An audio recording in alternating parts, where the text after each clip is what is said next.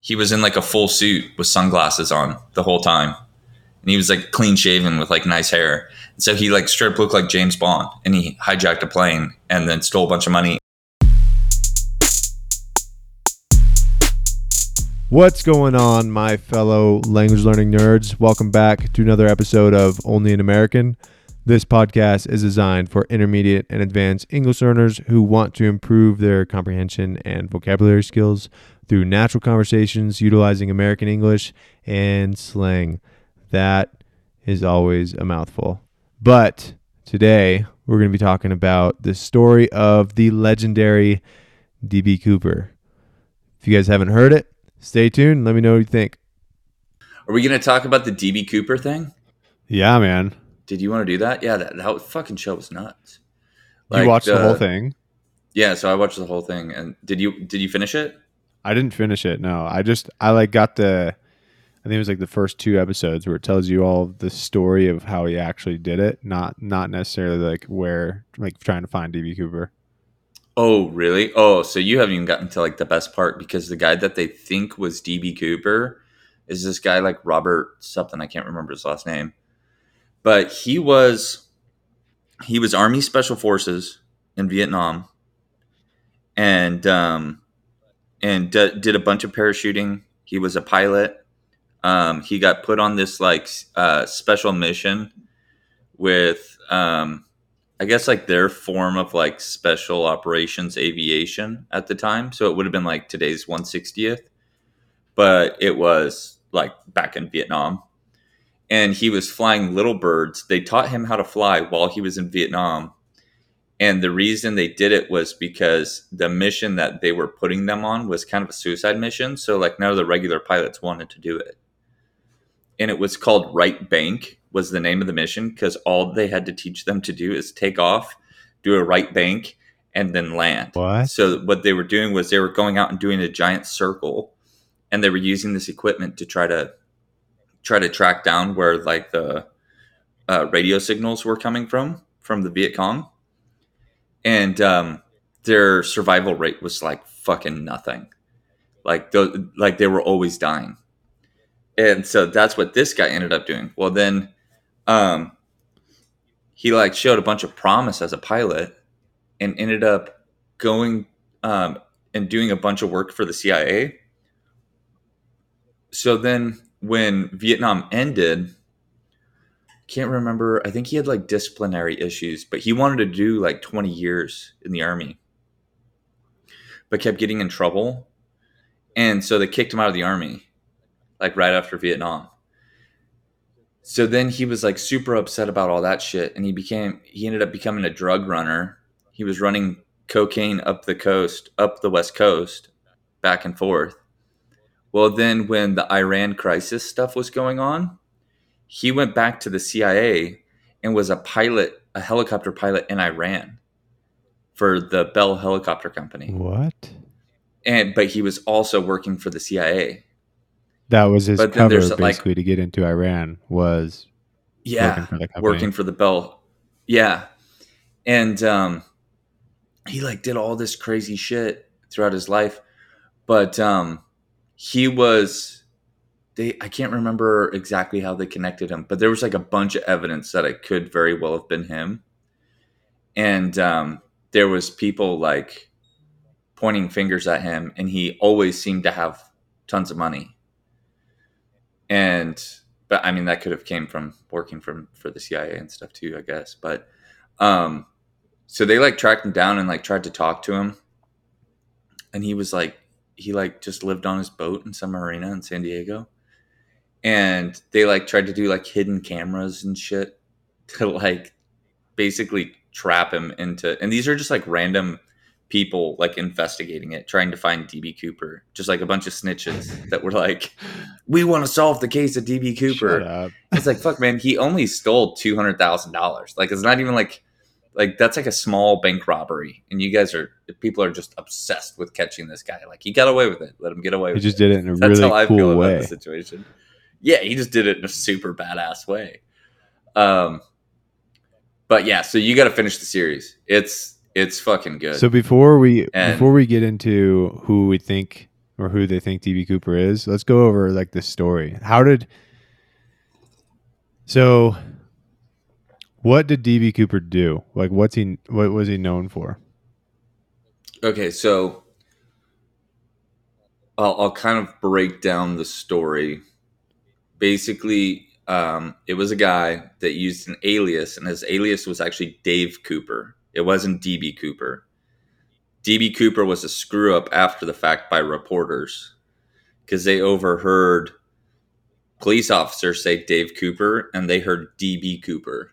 And so that's what got printed in the paper. Well, DB Cooper is a cooler name than Dave Cooper, so then people just stuck with it. That's awesome. But on the actual ticket stub, it was Dave Cooper. His flight ticket, So right? his flight ticket. So he gets on a plane in Portland, and back then there was no security. There wasn't like airports were way relaxed. It was like getting on a city bus, right? You just go up to the counter, pay for your ticket, they give you the ticket, you get on the plane, and you go up into the air. And so what he did was he got on the plane, and then proceeded to hijack the plane using a bomb. And then they landed in Seattle. And when they got to Seattle, he let all the passengers off the plane and just kept the crew on the plane. And then he told the authorities that he wanted $200,000 and 4 parachutes. And the big thing about the 4 parachutes was that he didn't want them to rig like poorly rig the parachute on purpose. So he made it seem like he was going to make the crew jump out with him. Right? So that way the authorities weren't going to like screw up the parachute or purposely give him a bad parachute so that he would crash land. He knew all the parachutes were good, but even though he was the only one that jumped. So then after they gave him the $2,000 or the $200,000 and then the parachutes, he made the plane take off and head towards Las Vegas. And they believe he jumped out somewhere over the Columbia River, probably pretty close to like Tri-Cities, but on the Oregon side. And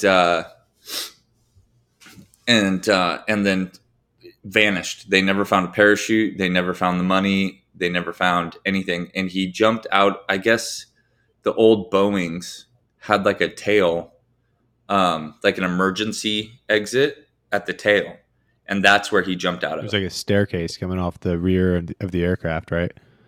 Yeah.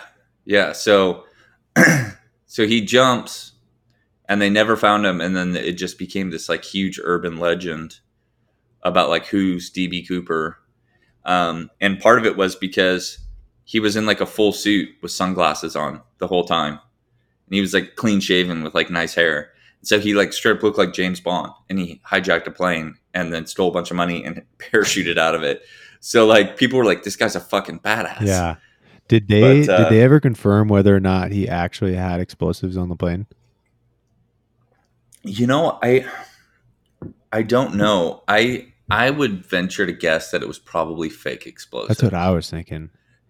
Because to me it doesn't seem like he was actually there to harm anybody. No.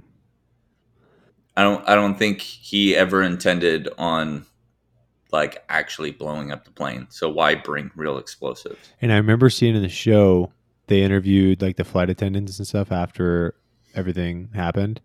And they're like, "Oh, how was it? How was he? How was his demeanor?" And they're like, "Oh, he was super sweet. He was a nice guy." Yeah. They're like, he's very pleasant. Yeah. Like he wasn't rude. He just told him what he wanted them to do, and then he was nice to him the rest of the time. And what I thought was cool about this man is like, he's a smart guy. He obviously pulled this off. And what I was thinking is like, all right, so the pilots got alerted that the ramp, like the staircase in the back, came down when there was a change in pressure in the aircraft. So at that time, they could have obviously like recorded the coordinates of where the aircraft was and set up the search party there. They didn't even do that. Well, I'm sure they did, but like I wonder if he was smart enough to kind of wait, or like, he's just standing on the ramp, like letting them record all his coordinates, and they jumps later on. I know, because he had all of the flight attendants and obviously pilots stay in the aircraft, and he's like, just stay in the aircraft Yeah. until you land, or I'm not in the aircraft, in the cockpit. So Yeah. who knows where he jumped out at? They just think they started looking wherever it opened. You know, I would stand there Oh, on the. that's a good point. I was thinking about that. I would stand on the ramp for 60 seconds. I'd probably peek back up, and as soon as I see someone walking down the aisle, I'll be like, all right, time to go. Well, and then here's here's an interesting question, because a lot of people think there was like a conspirator, like somebody on the ground with a car that picked him up once he landed. But how did he know where he was at? Yeah, there's no way. You know what I'm saying? Like they were flying super low and super slow, which it does say in the documentary. Even the pilots said like we didn't think that the plane would be able to do that, but somehow he knew that the plane was able to do it. Because they were going like 75 knots at like 2,500 feet. Holy shit! In a Yeah, they were commercial going airliner. super slow and yeah, in a commercial airliner.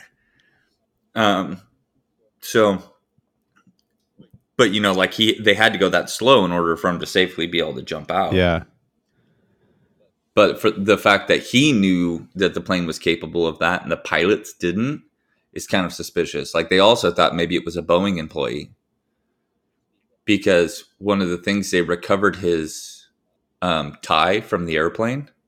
Like he had taken off his tie, and the tie had shards of like micro shards of aircraft grade aluminum in it, like commercial grade aluminum. And so the only place that used that was Boeing. yeah, but how would it be in a And so they tie? thought, well, How would huh? it be in a tie? It's not like a maintainer is walking around in a suit and tie, working on aircraft. Well, maybe he's management. Who knows? Oh, Or maybe it somehow it transferred from his work clothes onto those clothes. wow. That's a whole nother mystery. I don't know. Yeah. Well, then there's this whole other conspiracy, and this one is probably the most interesting to me because nobody even thought about looking in Canada, or looking. Everybody just assumed it was an American guy that did it. But there is a comic book series where it's a French Canadian pilot, Air Force pilot, flies fighter jets, and his name is Dave Cooper. And there is in one of the comic books, he jumps out of the back of a Boeing like that in the comic book. What? And this was written beforehand? Yeah, it was written beforehand. And the artist used to regularly frequent the air bases and would tour all the air bases. And like he was a pilot himself and knew about all this stuff. And he would, he would name characters in the comic book after like real pilots in real life. And so then people are like, wait a minute, what if this guy was actually like a Canadian Air Force pilot? That's why he knew how to jump. That's why he knew the plane would be able to go that low and that slow. Like, that's why he used the name Dave Cooper, because he was a fan of the comic book. Huh. And there was also like this uh, Canada was going through this weird phasing process in their Air Force where they were basically letting a lot of Air Force pilots go. Like they were just kicking them out of the Air Force because they didn't have enough space for them. So then there was like all these disgruntled like former pilots. Um so and then I guess the one, like I think it was like the post commander or whatever for that Canadian Air Force base was on the record saying that they thought it was one of theirs that did it. And then but then when the US government, like the FBI, tried to get onto the Canadian Air Force Base. They told him no. The Canadians wouldn't let the FBI on the Air Force Base. That's pretty cool. So maybe they're covering for somebody. I don't know, man. Pretty crazy. But why? So why are they so dead set on this Green Beret being the one that is DB Cooper? Like what initially tipped them off to this guy? So what initially tipped them off was that there was another guy. So there's like a chain of people, right? And this is how, like, and in the information world, right? It's, you've heard of like third or fourth hand knowledge. Yeah. And the further it gets down that chain, the less credible the knowledge is, the information is. So there was a guy in Nevada that met another guy that was part of a news organization. And he told that guy that he knew DB Cooper. Like he knew who he was. And then, so that guy called his other buddy, who was an investigative journalist. And that's who the documentary is about for the most part, is this guy that's the investigative journalist. And he basically gave up his entire life searching for DB Cooper. Wow. And so then that guy interviews this other dude. He's saying that it was this guy that he used to run drugs with in California. And he used to go around all over the place saying that he was DB Cooper and that he was former special forces and like he had done all this stuff. Well, then it turned out that he didn't do any of that stuff. And he was just some like nobody drug dealer. But who he dealt drugs for was this other guy, Robert, who actually was all those things. Right. And so whether or not that guy just made up the conspiracy that he was DB Cooper, or he knew that this other guy, Robert, was actually DB Cooper and was basically trying to claim all this guy's accolades. Because he would always tell people that he worked for the CIA. He would always tell people that he was special forces. He always told people he was a pilot. And he always told people he was DB Cooper. Well, he was none of those things. But this other guy, Robert, was all of them. But nobody knew or not if he was DB Cooper. And then when people would ask him whether because he got arrested right after, like he was a person of interest shortly afterwards. After like the actual hijacking took place, and the FBI arrested him and interviewed him. And he would never say he wasn't DB Cooper. Like he never confirmed nor denied. And then when the FBI tried to go after him, the CIA stepped in and told them, no, this isn't the guy you're looking for. You need to look elsewhere. And they shut down his file. What? The CIA did. And that's because of all the work he had done for the CIA. Yeah. And so even if he was DB Cooper, the CIA doesn't give a shit. What they care about is that he doesn't get arrested and then start opening his mouth about shit that he did for the CIA. Right. Wow. So there's a lot of crazy shit going on, but I don't know. I think it's interesting. I think it's a cool story, man. I think I always try to see it from his perspective, not necessarily the decision making, but the experience. How fucking crazy would that be? Oh man, that would be a super crazy adrenaline. Oh man, imagine jumping out of an airplane holding a briefcase with $200,000 into it. And this is another question too, is they found a bunch of cash on the bank of the Columbia River. And there was a guy that knew exactly where all that cash was. So yeah, so that guy was the first dude that said that he was DB Cooper. But then he ended up not having like any experience flying. He had no experience like jumping out of airplanes. So they basically just ruled him out. But he knew, well, he told the other guy that was in Nevada that this family was going to say that they found it. And then like 2 weeks later, that family said that they found it. And then the money was discovered. and that was his way of proving that he was DB Cooper. So that whole part is weird too, though. Like, it doesn't make sense. Yeah, like how? What do you think that was even DB Cooper's money, or do you think that was just like some rich people that put some cash out there to try to create a good story?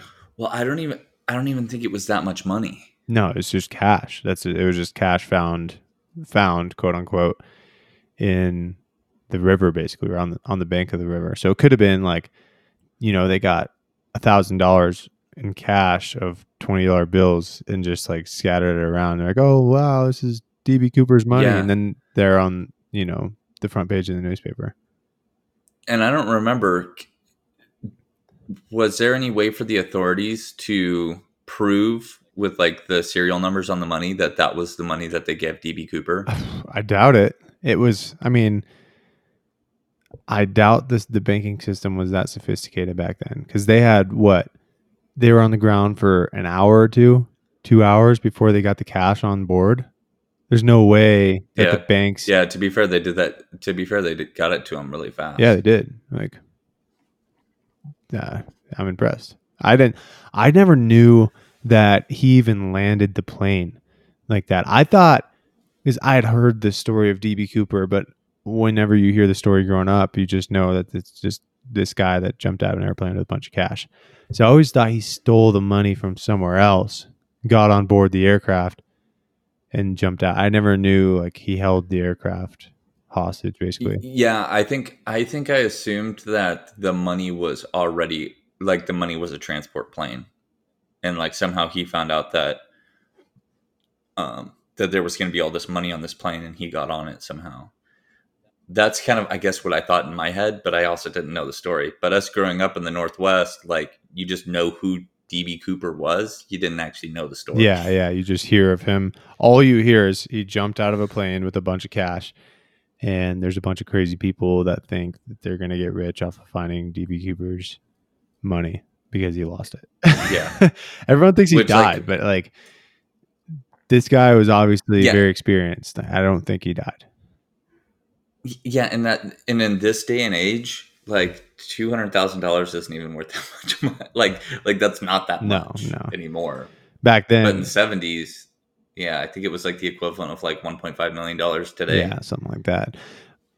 And they never found a parachute. So obviously, if he would have burned in, they would have found something. Yeah, they would have found a parachute. Unless his parachute just didn't open, which I don't believe that's the case.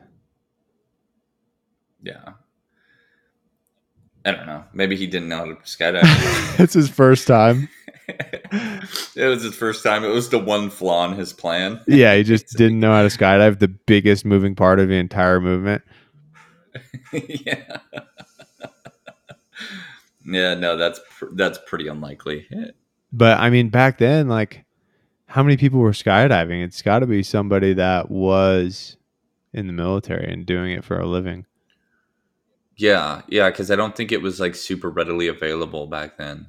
Like I'm sure there were some places where as a civilian you could go out and skydive, but it had to be a very small amount. Yeah, and like people probably just didn't do it as much because it was a lot more dangerous than it is today, just based off the equipment, Yeah, well, and it would have to be somebody pretty high level in the military, because either a pilot or some kind of special operations, because even like a ranger or like 101st or something, like they don't know how to actually skydive. They just jump out of planes, and they're not static line poles. They're not they're not doing free fall or anything like that. Yeah. So like he had to have been like pretty high level to like know how to actually do it. Yeah, I would not be surprised if he was a Green Beret. If it was maybe not that guy, but somebody involved in special operations. There's a couple Green Berets that have gone on to do some crazy shit. I think the guy that started like his own cult in Texas was a Green Beret. What? Yeah.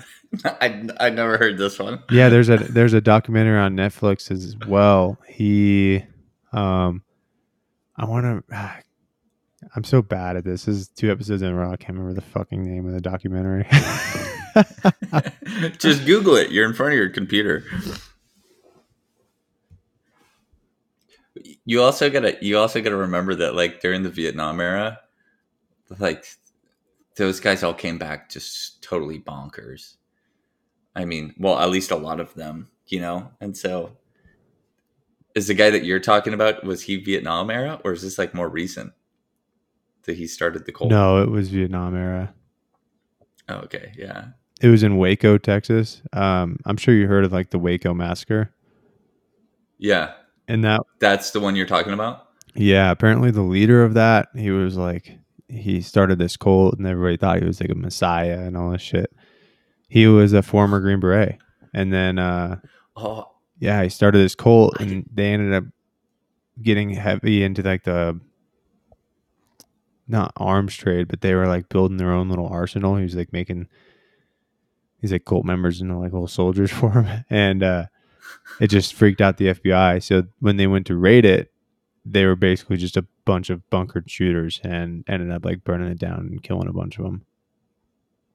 Yeah, see, because I remember I didn't know that it was a cult.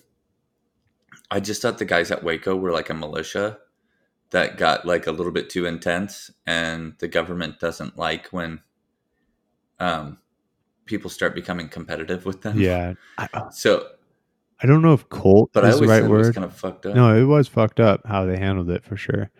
I don't know if Yeah. cult is the right word for it, but it was like a religious group. Like Mm. he was this like religious leader, and he was like a very charismatic guy that got all of these people to follow him and think that he had like a, Was there group sex involved? I mean, probably. Oh, well, then it's a cult. Yeah. That's the prerequisite for any good cult, huh? Good group Hmm. sex. Yeah, good group sex. That's the only cult I would join. That's like the only benefit of joining a cult is like unlimited LSD and group sex. That's only like the fun cults. Oh man. Other not other, What's the one that was out in Oregon? Did you ever watch that one with the dude from India? Yeah. Yeah, I did. That was interesting They too. were, and they're the ones that like it's like the largest chemical warfare against the United States in history, and they sprayed salmonella on all the buffets. They were spraying salmonella directly onto the food and killed a bunch of people. What? Yeah, that was that group, Who was spraying and they salmonella? had Like like the their own little people of the ranch. cult? Yeah, the people from the cult were doing it. Why? I I don't know. And Like they were just crazy people. that one was And crazy then too because they didn't just like the one in Waco. He just had a big building. It was like an old school or something along those lines. The one in Oregon, he had like a oh, whole he had a ton of community. money. Yeah, he had like a fucking Yeah. community. Like a Well, he had like a fleet of Rolls Royces.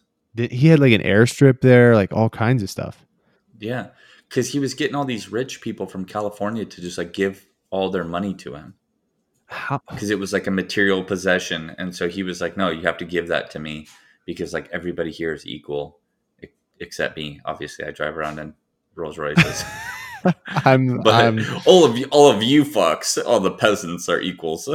dude, that is Sounds a little bit like a dictatorship. I don't understand how one person or even like a group of people like that can get people just to throw their lives away and You follow them just prey on you prey on super weak-minded people that crave a lot of guidance. in community. Yeah, and then you just tell them, if you do whatever I say, all these great things will happen to you. And then you give them a little taste of something great because you're rich. And they're like, oh my God, like everything you say is true. Yeah, yeah, Wow. yeah. I mean, I wonder what the level of having to back up your bullshit. Like, how much do you actually have to do to get that kind of following? I'm sure you have to do quite I a don't bit in the know. beginning. Yeah, maybe in the beginning, but then after that, it's just drugs and group Well, sex. yeah, and rumors. It's like when you get you Yeah, like imagine starting this cult and you have like 10 diehard followers that are just like your biggest recruiters, and you give them the world. You spend so much resources into making them happy and thinking that you're this, godlike character. And then they start yeah. recruiting people, and their recruitment pitch is, well, this is what I experienced when I stayed here for a month. So you should just, trust the process. Oh yeah, the process is super important. It's like the There's always holding a also carrot out in front of them, It's like, what's next? yeah. I wonder how Scientology does it. Scientology is weird too. Oh, they're definitely a cult. You think so? Oh, 100%. But the difference about 100% a cult. Scientology is like they don't live together, obviously, and it's a bunch of famous people. Well, no, no, no. That's just like the people that you know of in Scientology. There are a shit ton of like normal people that are Scientologists, Yeah, I understand that, and but it's not like a lot of them do live together. Not It's not like a compound, but when you're like a teenager or like college age, most of them have to go work on this yacht and they work directly for the guy that's like the leader of Scientology. weird. And they like wear all white clothing and like white shoes and stuff, and they work on a yacht for him. Yeah, it's super weird. Hmm. Weird. I wonder, but don't you have to pay a shit ton of money to even be like in the community of Scientology?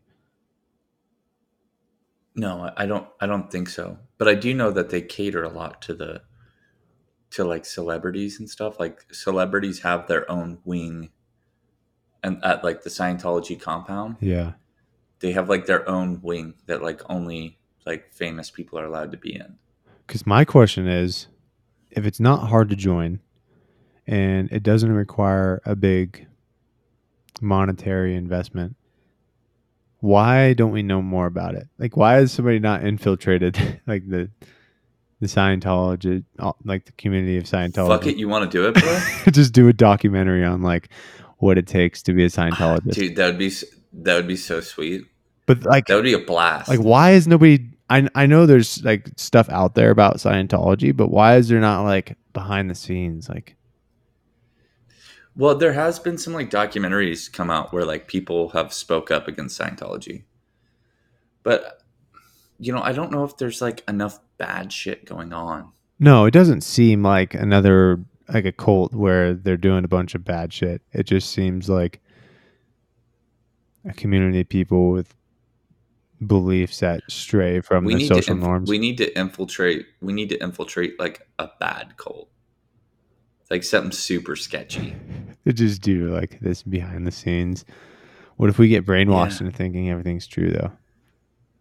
No, we have to have something that levels us out. Like maybe like we record like a video that like will like keep us if we start to drink the Kool-Aid, we can just go back and watch the video. Or like if you see me starting to drink the Kool-Aid, you're like, no, Alex, you got to watch the video, and like vice versa. And it's basically just us being like, no, don't fucking do it. Or we like commit to making daily videos documenting like fucked up shit that happened. And you were just like sneaking away. We're like in a closet. It's like dark. All you can see on our face is the light from the phone. It's like day one. Slight headache. Water intake is below normal.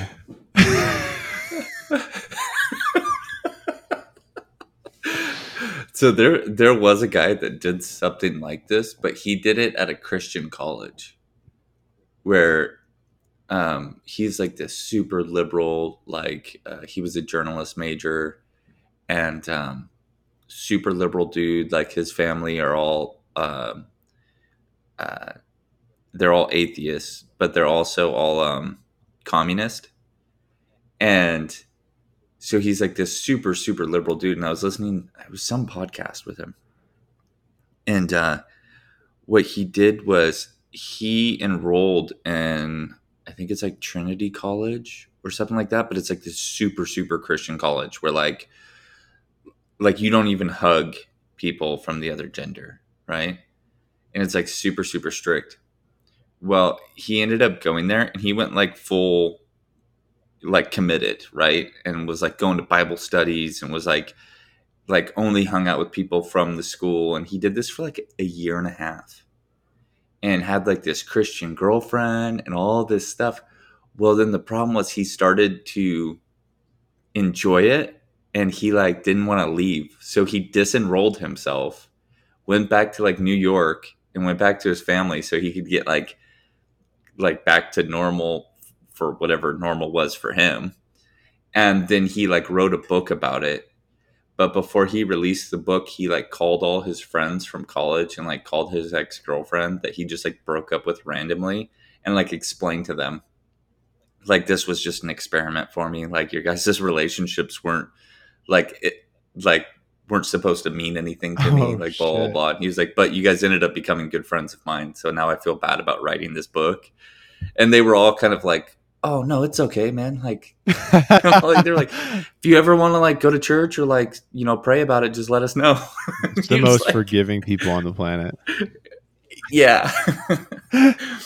But I don't think the cult we join will be so forgiving. No. Hey guys, that is all for today's episode. I hope you guys enjoyed it. Hope it was interesting. The transcript for this week is going to be a little bit delayed. I'm getting ready to move down to Arizona, so I don't have as much free time as I normally do, but I will get it done. So be patient, and I hope you guys have a great week. Stay consistent, and we'll see you back here next episode.